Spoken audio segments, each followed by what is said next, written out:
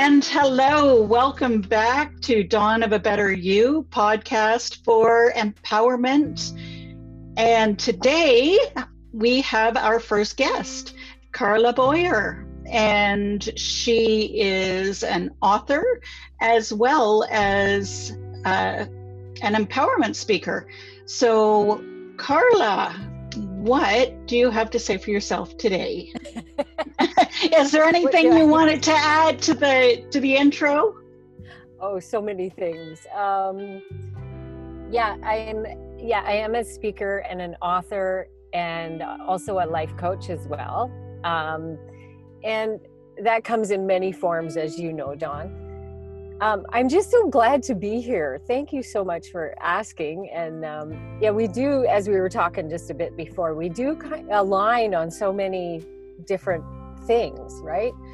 I also have a background as a peer in mental health, so a peer support in management and mental health for many years. And I kind of stepped away from that and I'm kind of dipping my toe back in it a little bit, which is great because social services, they just kind of tug at my heartstrings all the time. So I'm happy to be back in that, in a different role. Do some advocacy and stuff like that. So that, and more may come out as we go along. And always, a mom and a wife and those traditional roles as well, right? So. Right. Do you feel that there's still a stigma around the whole mental health and actually reaching out, like as a life coach, even? There's this whole movement about it's okay and stop the stigma and all that stuff, but there unfortunately really is.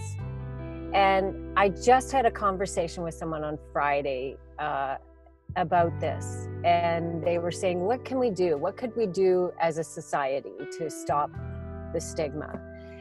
And for me, it's just like, you know what, why don't we just make it normal? Like, let's just normalize this thing, right? Like, if you have any kind of ailment, oh, I'm going to the doctor because I have this ailment. And we talk about this and we talk about this. But when someone says mental health, there's this step back, or people get uncomfortable. They don't know what to do, right? And I think the only way to normalize it is just to everybody just be like, oh, okay. And the only way to do that is just to keep talking about it. And I think, and I'm all about finding the opportunities for growth and lessons and learning. If there is a silver lining to COVID, is that people are really finding this hard. And so a lot of people are struggling right now. And so it is starting to normalize struggling and normalize, you know what, I'm just not doing well right now. And that's okay. That's part of the human spirit, right? That's part of life. It's part of just living life on life's terms. And so that's my hope, is just that, you know what, I'm having a bit of an issue right now, so I'm going to the doctor, or I'm finding alternatives, whatever fits for me, whatever fits for you, and it's all okay. So. Beautifully put. Thank you. So if we could wave a magic wand and just bring mental health into the forefront, what would that look like in your world? I think it would just be, embracing that, because I don't know if anyone is actually normal. Any family not dysfunctional? Is any person really, is anyone's history and background really just normal? And what does that mean? And, and so mental health is such there are really severe mental health issues, and that's okay. So in a great society of mental health, for me it would be mental well-being. And so it's all on a different journey for everyone. And it would be surrounded by people who meet you on your own terms, you know, be there, find your tribe, find your, you know, if it requires doctors, if it requires naturopaths, if it requires peer support, if it requires whatever, a cappuccino at your local coffee shop, whatever it is you need, you know, and that I know enough about my own body to know that I can be an expert of my own mental well-being. And sometimes I don't need to be fixed. Sometimes I just need someone to hold space for me. That's awesome. So if there was one message that you really wanted to hit home with people, what would that message be today? And thank you for adding today, because tomorrow will be different. Exactly. Today it is that I don't have to control it all, right? I only have today. Really, I only have this moment. I control what I can, and I have to let the rest of it go. And for me, I have to have a certain amount of trust, right? That life is just flowing, and it's all okay. Like, I'm sitting in my car because I didn't trust my internet at home. So I'm like, okay, well, I'm just going to get in my car and I'll shoot it from the middle of the Tim Hortons parking lot. Right? Like, it's all okay. Before I would have freaked out, like, it's because the perfectionism and the, you know, it has to be perfect. It has to be done a certain way. And, you know, I've had to just let go of all that. It is what it is. It's enough. I'm enough. It's all okay. And I don't mean to minimize people who are really, really struggling with severe mental health issues. And I don't mean, because there are some people who really are, you know, in a bad state, who are in a psych ward, in, you know, unfortunately in 4-point restraints, which I can't even go there. But in which case, you know, certain measures are taken. And so for me, and I'm just talking about my life right now, today, I can only control what I can. You know, if I need to take meds, okay, I'll take meds. If I can get away with not taking meds, then I'll do that. It's just what it is today. Can you tell us a little bit about your journey from the perfectionism to now, and how you overcame some of that? Well, it's a struggle, Dawn. Let me tell you, it's a daily thing. Yeah, it was pretty bad. It was, you know, as you know, like OCD and perfectionism and all that stuff is an anxiety and control thing for me. And, you know, it was so bad at one point when my son was a baby. It got really bad. And, sorry, my camera just... So I remember going to work, and my house had to be just so spotless. And if my tub wasn't cleaned and dried out to a shine, you know, I would go home on my break so I could clean and shine it, just so I would feel okay. Because, you know, in my mind, I thought, what if someone breaks in my house and sees my dirty tub and judges me for it? You know, and that was completely rational in my own mind. Right. At the time. Now it makes me laugh, but you know, at the time it was very anxiety provoking. So to get from there to where I am now has been quite a journey of physical exhaustion, because I would run myself ragged trying to keep up to my own self-imposed expectations. And they really were me putting those expectations on myself. No one was running behind me saying, you better run home and clean your bathtub, right? And so looking at those that internal dialogue. And there's a comedian called Loretta LaRoche, and she talks about that committee that lives in our head, and how we allow that committee to just talk to us constantly, and the irrational things that the committee says to us. And yet I believed them, you know? And so now I kind of, and it took therapy, it took medication, it took, you know, some of the traditional things. And it's work to get to that point. I also, you know, I'm also involved in 12-step recovery, which is really a fabulous program, because you go internal, it looks within, it looks at, you know, acceptance, surrender, accept what you can change, and, you know, change what you can. That's awesome. So basically what I'm hearing you say is that there's no shame in reaching out for help. Absolutely not. You know, if I was having a heart attack in physical crisis, there would be no self-judgment, there would be no external judgment that I'm in an ambulance heading to the hospital. There would be people surrounding me saying, what can I do to help? Let's get you an ambulance. Let's head you to the hospital, right? That's a physical crisis.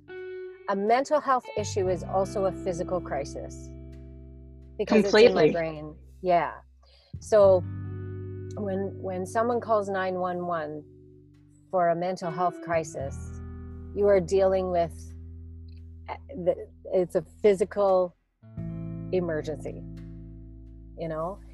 And it should, in the ideal world, for me, warrant the same kind of response internally and externally. To me, that would be my ideal. And when you were asking about the ideal world, right? I completely agree with that. Yeah. Because I think there's too many people that have a disconnect when it comes to physical versus mental. And it's like physical, we're jumping in to figure it out and to get it better. But when it's mental, it's like, no, I've got to internalize it. I don't want other people to necessarily know about it. Right. And I have to be strong. Why can't I be stronger than this? You know? If I'm having a heart attack, sure, it could very well be my eating habits up till that point. However, okay, we're dealing with a crisis. Let's clean that up and move forward, right? Oh, exactly. Same with mental health issues. Okay, could it be genetics? Possibly. Could it be how I'm living? Could it be situational? Perhaps, but let's deal with the crisis, clean that up, do what we can, and move forward. To me, it's exactly the same thing. I'm not a doctor, I'm not a therapist, but I've been through it for many, many, many years. So that's just one woman's opinion. So. I just wanted to ask you about your movement. My movement? Yeah. It's certainly a group movement. The You Are Worthy movement is on Facebook, and it's really just about empowerment. It's really about reminding individuals that we're all worthy. You know, we really are enough. And if I stay right where I am right now, that's enough. We're all born completely perfect, you know? We have no self-judgment, we have no self-doubt, we're just pure beings. We come in absolutely perfect. And we know how to ask for what we need. We can vocalize it really well, right? And there's no shame in asking for what we need. it's just, we just be, right? And then we learn, we learn how to be shameful, we learn how to feel guilt, all these different things. And then you get to a certain point where all of a sudden you're like, I don't deserve, I can't receive, I'm not worthy. And there was a moment in my life where it's like, you know what? I am really just done with feeling like I'm unworthy of all this stuff. And so it was a turning point, and I thought, I'm just going to share this and invite people in to share and experience. And so that's what it is on Facebook under You Are Worthy. And it's an open group, right? Absolutely. Yeah. So I encourage everybody to go and check that out, because the bigger the movement, the bigger impact we have. Absolutely. Yeah, absolutely. And I'll share it, Dawn, sorry. I'll share the link, or you can share the link in the notes. Perfect. Yeah. So were there any closing comments that you'd have that you just haven't felt we really touched on, that you'd want to get out there?